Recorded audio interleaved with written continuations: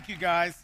Well, we want to say a big good morning to all of our friends at our Bethesda campus, our Prince William campus, our Loudoun campus, those downstairs in our Edge community and around the world on the internet campus who are all watching live. So when I say three, instead of saying good morning, which is what we normally do, we're going to say Happy Palm Sunday.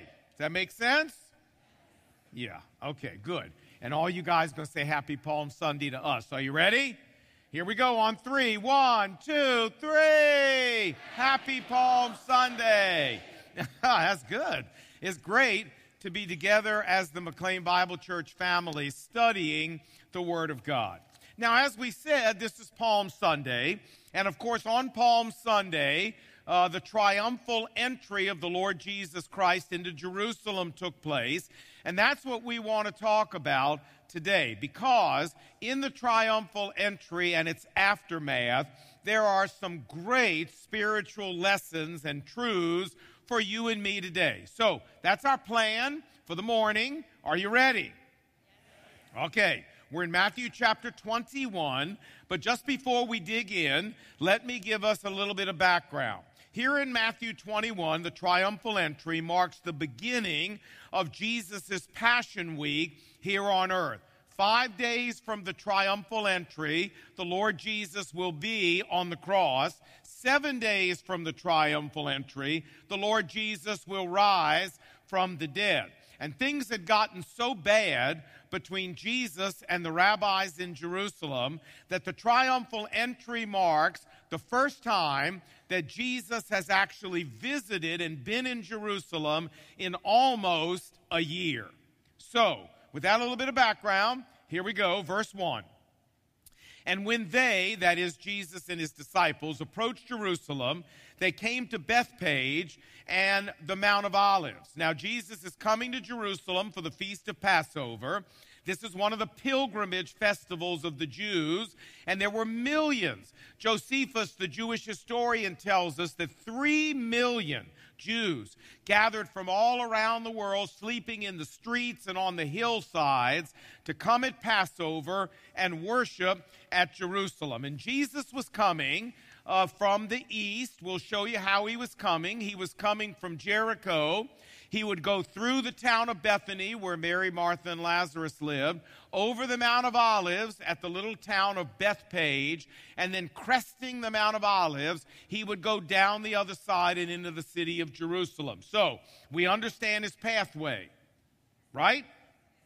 Okay, here we go. Verse 1 continues, Then Jesus sent 2 disciples, saying to them, Go into the village opposite you, and immediately you'll find a donkey there and a colt with her. Untie them and bring them to me. And if anyone says anything to you, you shall say, The Lord has need of them. And immediately he will send them. You say, well, Lon, was Jesus tired? I mean, is that why he wanted to ride on a donkey? No, not at all. The Bible goes on to tell us exactly why Jesus did this. Next verse, verse 4. Now all of this was done so that it might be fulfilled, which was spoken by the prophet Zechariah, chapter 9, verse 9, saying, Tell the daughter of Zion, Behold, your king is coming to you, humble and sitting on a what? A donkey. There you go. And on a colt, the offspring of a beast of burden. Now, it's important for us to know that at the time of Jesus, this Old Testament prophecy, Zechariah 9:9, was considered by every rabbi and religious leader of Israel to be a messianic prophecy, meaning a prophecy that the Messiah himself would personally fulfill. And so, by doing what he's doing here, Jesus is making an unmistakable claim, an unmistakable declaration that he is the Messiah. So, the Bible says, the disciples went and did as Jesus had commanded them, and brought the donkey and the colt, and laid their clothes on them, and set Jesus thereon. You say, well, Lon, I don't understand. A second, wait a minute. Why didn't Jesus ride like a horse, or some stately animal like that. I mean, a donkey? Donkey's kind of a lowly animal, isn't it? Well, I mean, we all kind of think that in America today. The old Westerns, you know, John Wayne, Clint Eastwood, The Lone Ranger, Zorro. These people didn't ride donkeys. I mean, the only people in those films that rode donkeys were old prospectors who'd been in the sun too long, right? Yeah. So, but you see, in Jesus' day, it was not that way. In Jesus' day, a donkey was a noble animal. As a matter of fact, in 1 Kings chapter 1, check it out, when King David decided to appoint Solomon as the next king, David did, his personal donkey and put Solomon on his donkey and rode him through the streets of Jerusalem, having him proclaimed as the next king. So, to present himself as the king of Israel, it was entirely fitting that Jesus should ride on a donkey, and all the crowd knew exactly what Jesus was claiming. Watch, verse 8. And the large crowd spread their garments on the road, while others cut down palm branches, Palm Sunday, from the trees, and spread them on the road. And going before him, they cried out, saying, Hosanna to the Son of David. This was a technical term for the Messiah in Jesus' day. Hosanna to the Son of David. Blessed is he who comes in the name of the Lord. Hosanna in the highest. And when Jesus had entered Jerusalem, all the city was stirred, saying, Who is this? And the crowd said, This is Jesus, the prophet from Nazareth in Galilee. Then Jesus entered the temple and drove out all those who were buying and selling in the temple, and overturned the tables of the money changers and the seats of those who were selling doves. And Jesus said to them, It is written, Jeremiah 7:11, My house shall be called a house of prayer, but you guys have made it into a den of robbers. What's he talking about? Well, he's talking about the fact that these guys were charging usurious amounts of money, criminal amounts of money for people to change their money and buy animals to sacrifice for the Lord. They were bilking God's people. They were cheating God's people. They were robbing God's people. And this is why Jesus was so angry at them. Verse 14, Then the blind and the lame came to him in the temple, and he healed them. But when the chief priests and scribes saw all the wonderful things Jesus had done, and the children crying out and saying, Hosanna to the Son of David, they were indignant. And they said to Jesus, Do you hear what these children are saying? And Jesus said to them, Yes. Have you never read Psalm 8, verse 2? Out of the mouths of babes and infants, thou hast prepared praise for thyself. And then Jesus left them and went out of the city to Bethany, where Mary, Martha, and Lazarus lived, and spent the night, certainly in their house there. So, here we have the official end of the triumphal entry. But there's an aftermath to all of this that I want us to see. It happened the next morning. So let's pick up the next morning. Verse 18. Now, the next morning, Jesus returned to the city, and he came to the temple. And now I want to switch over to John's gospel, telling what happened next, John chapter 12. Then Jesus said to them, to the people in the temple, For a little while longer, the light is among you. Walk while you have the light, lest darkness overtake you. For he who walks in darkness does not know where he's going. I have come as a light into the world, that everyone who believes in me should not remain in darkness. But, even though Jesus had performed so many miracles before them, you remember the day before? The blind, the lame, came to him right there in the temple, right in front of these same people, and he healed them all. Even though that had happened, yet they still, that is the Jewish people as a whole, did not believe in him. However, Among the rulers of the Jews, many did believe in him, but because of the rabbis, they were unwilling to confess him publicly, look, lest they should be put out of the synagogue. You say, what does that mean? Well, friends, the synagogue was the center of Jewish life in every single city where Jewish people lived. To be put out of the synagogue meant to be shunned, to be ostracized by the rest of the Jewish community in town. It meant that your friends would no longer talk to you. It meant that your business would be boycotted. It meant that your children would never get invited anywhere. It meant that you would never get invited to social gatherings. It meant you could not go into the synagogue to worship God. Basically, it meant that you were going to be treated like a leper socially, culturally, and religiously.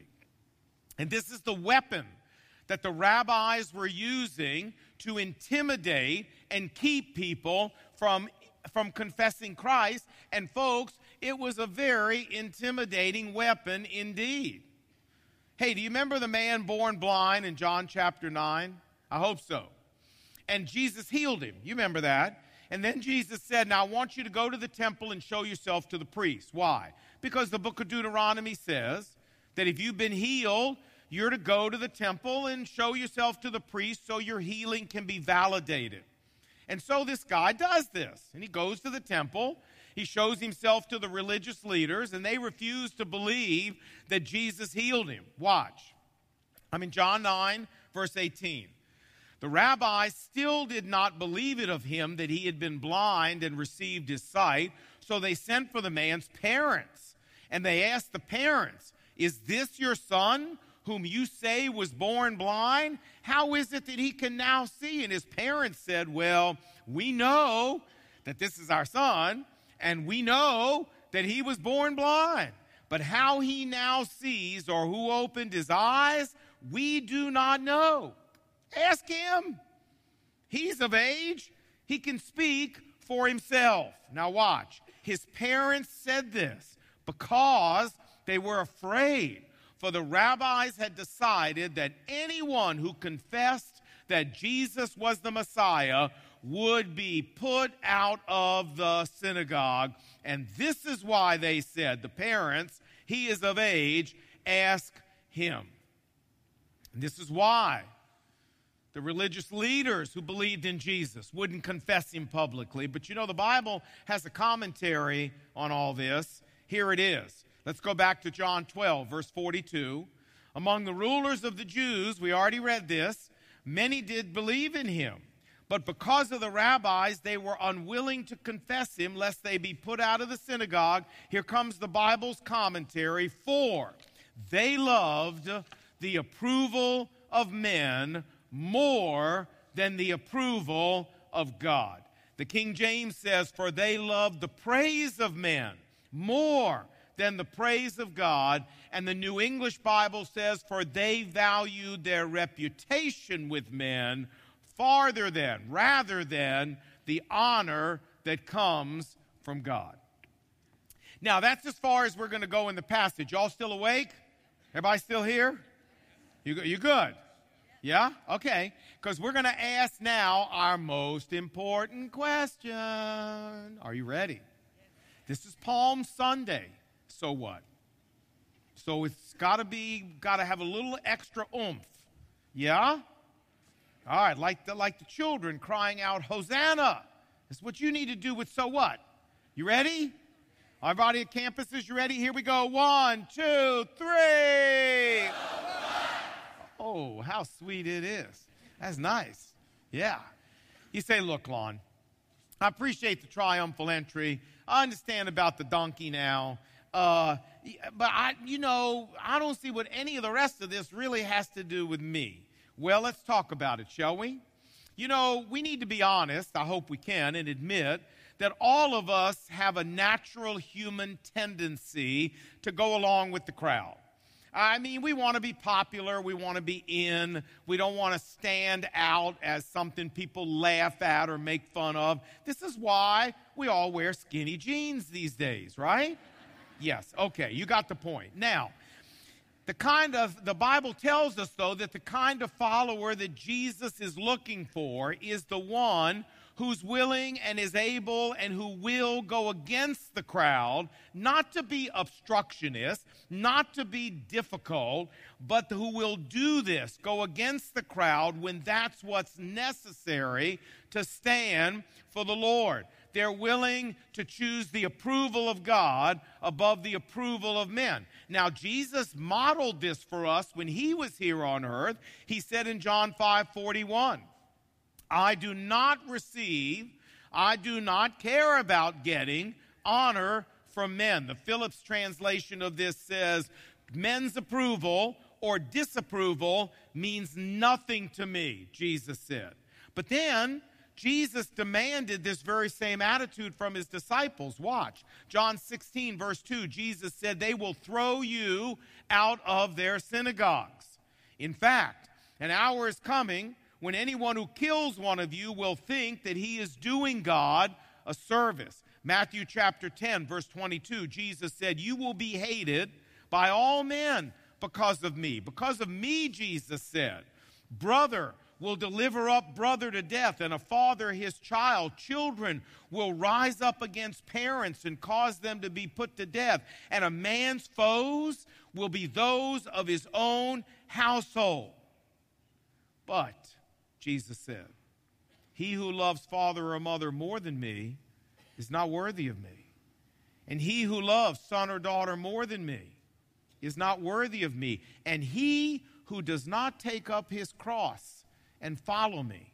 And what he means there is, he who is not willing to face this kind of disapproval and rejection in order to stand up for me is not worthy of me. Now, friends, these are hard words, and they're not for cowards. Jesus is looking for followers whose number one concern in life is not the approval of men, but the approval of God and the honor of God. He's looking for people who, if this means that they have to pay a price, even if it means they have to pay a high price, then so be it. When I think of this, I think of the prophet Micaiah in the Old Testament. You say, Micaiah.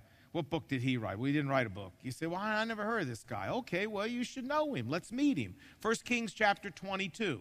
In this chapter, wicked King Ahab of the northern kingdom wanted to go attack a city called Ramoth Gilead. It was right across the Jordan River from where he was king. And he had all of his prophets gather in a big banquet at his house just before going to battle, and all of his yes men. And they all said, oh, go, king, yes, you're going to conquer it, do it, go, prosper. And then Ahab said, well, maybe I should hear from a prophet of the Lord. So he went and sent for Micaiah. Let's pick up the story. 1 Kings 22, verse 13. So the messenger sent to summon Micaiah said to him, behold, Micaiah, the words of Ahab's false prophets are uniformly favorable to the king. Please, Micaiah, please, let your words be like their words, please, and speak favorably. Don't come in here and upset the apple cart, Micaiah. Don't come in here and make trouble. Just come in here and tell the king to go like everybody else is telling him to go, please. But Micaiah said, as the Lord lives, what the Lord says to me, that I shall speak. I'm sure the messenger went, oh, geez, all right. You got to love this guy, though, friends. He could have just gone in there, gone with the crowd, done what the other prophets were doing, and he'd have been as popular as apple pie. But here was a guy who loved the approval of God more than he did the approval of men. So what happened? Micaiah walked in there, heard from the Lord, told King Ahab, you go to fight that battle, you're going to die on the battlefield. Ahab got furious at him. He had him beaten. He had him thrown into prison. Ahab went anyway, and guess what happened? he died on the battlefield exactly the way Micaiah told him he was going to die. But you know the interesting thing is we never hear another word about Micaiah in the rest of the Bible. He disappears. And you know why? I believe with all my heart it's because he never got out of the jail that Ahab put him into, that Ahab's son, who became the next king, kept him in the jail, and that prophet died in that jail. But you know what? At least he died with the approval of God on his life instead of the approval of man. And when I think of this principle, I think of Rabbi Leopold Cohen. Rabbi Cohen was an Orthodox rabbi in Hungary, and in 1892 he visited New York, and he was led to Christ by a gentleman right near Trinity Church at Wall Street. And he wrote back to his family in Hungary telling them about Christ and being the Messiah and everything. And they wrote him a letter with a black ribbon inside and said, "You are dead to us," and they never spoke to him again. So here he is in New York. He's penniless, he's friendless, he's familyless, but he had a deep spiritual burden for Jewish people to come to Christ. So in 1894, he opened up a storefront in Brooklyn. I think this is the only picture in existence of his storefront. And it says on the window, Beth Sar Shalom, in both Hebrew and English, which means the house of the Prince of Peace. That is Jesus. And friends, life was tough for him. He existed on less than $1,000 a year. His family went hungry many nights. His children were beaten up on the way to school and on the way home by other Jewish kids. He was cursed by every Jew that walked by the store and spat on his store. He had animal entrails thrown at him whenever he walked through Brooklyn. One person told him he was the most hated man in New York City. But you know what? Leopold Cohen wasn't after the approval of man. And that storefront mission turned into the American Board of Missions to the Jews, which turned into every Jewish mission that we have in the United States of America today. Chosen People, Jews for Jesus, all trace back to the American Board of Missions to the Jews, which traces back to that little storefront that you see. And what that really means is that I think it's fair to say pretty much every Jewish believer in the world today, 60,000 of us on the human level, can trace our salvation back to Rabbi Leopold Cohen and that storefront mission. But once again, here's a man who there wouldn't have been a storefront mission. There wouldn't have been an American Board of Jews for Jesus. There wouldn't have been any of this if he'd have cared about the approval of man, but he didn't. He cared foremost about the approval of God. Praise God for that man. Praise God for that man. Now, let me go from preaching to meddling and talk about you and me. Because this Palm Sunday weekend, the question is, where is God asking you and me in our lives to choose between the approval of man and the approval of God? Where is God asking us to decide if we want the glory that comes from man or if we want the honor that comes from God? And folks, this is very practical.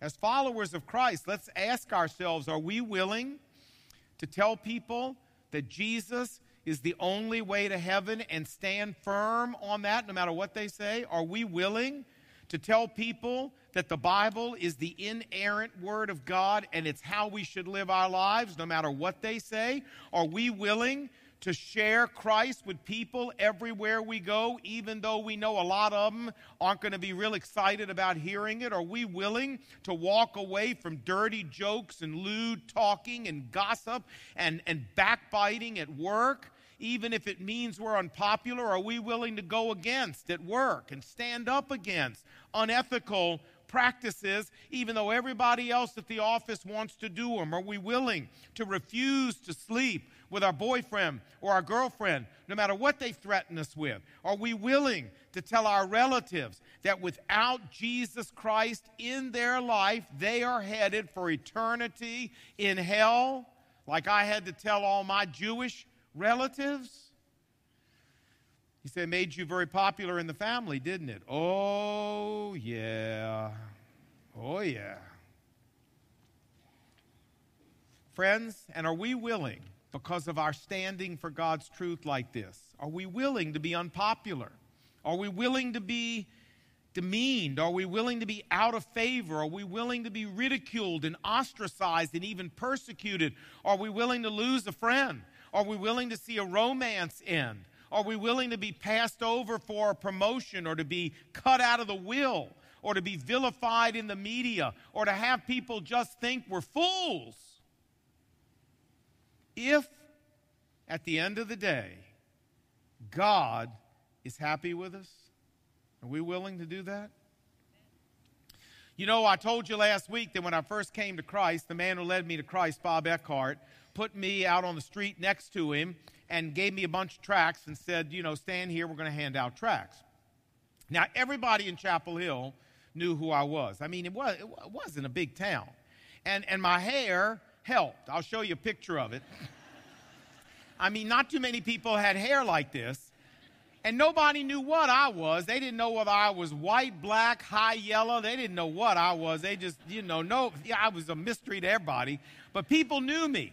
I'd sold dope to just about everybody in town that used it, probably used it with them. I'd been in every bar every week in the town. I mean, everybody knew me. And here I am standing on Franklin Street, passing out tracts next to a guy with an Econoline white van with Bible verses painted all over the side and big megaphones on the roof plugged into a record player that's plugged into the cigarette lighter, blaring gospel music down the street.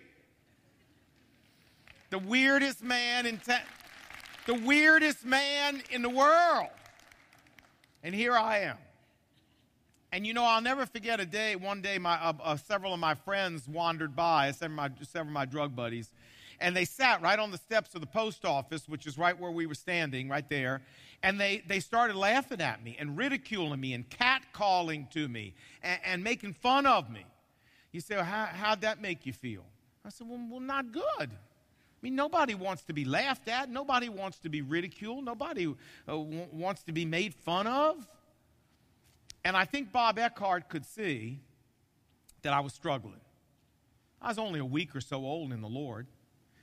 And he said to me, he turned to me, I never said a word. He turned to me and he said, son, you got a decision to make. He said, you got to decide whether the approval of those guys sitting over there on the steps is what you're living for, or whether the approval of God is what you're living for. If you're living for their approval, give me back the tracts right now. Go on over there with them and do whatever you want to do.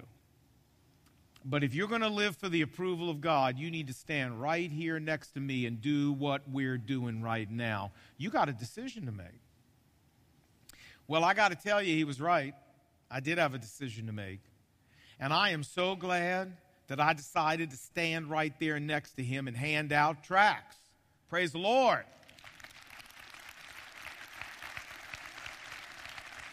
Who knows where all those other guys are right now, but I know where I am, walking with Jesus 42 years later. I made the right choice.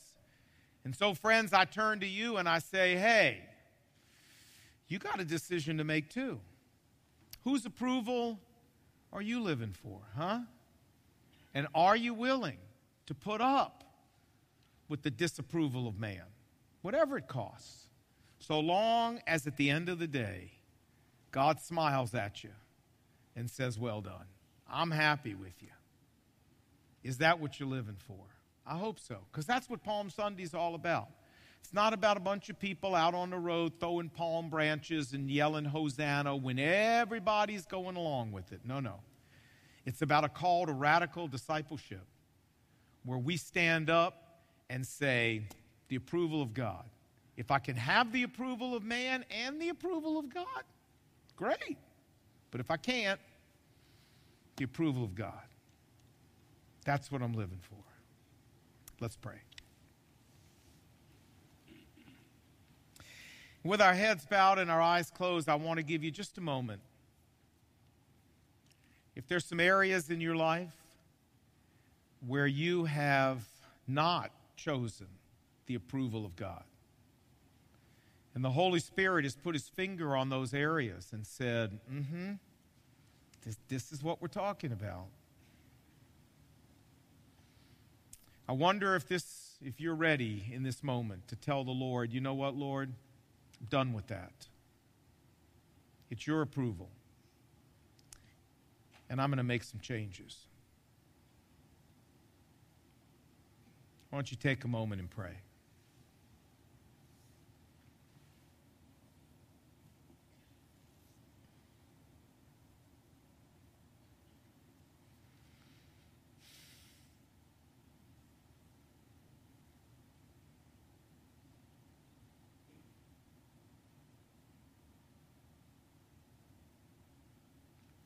Lord Jesus, thanks for talking to us today about practical issues that we need to be challenged on.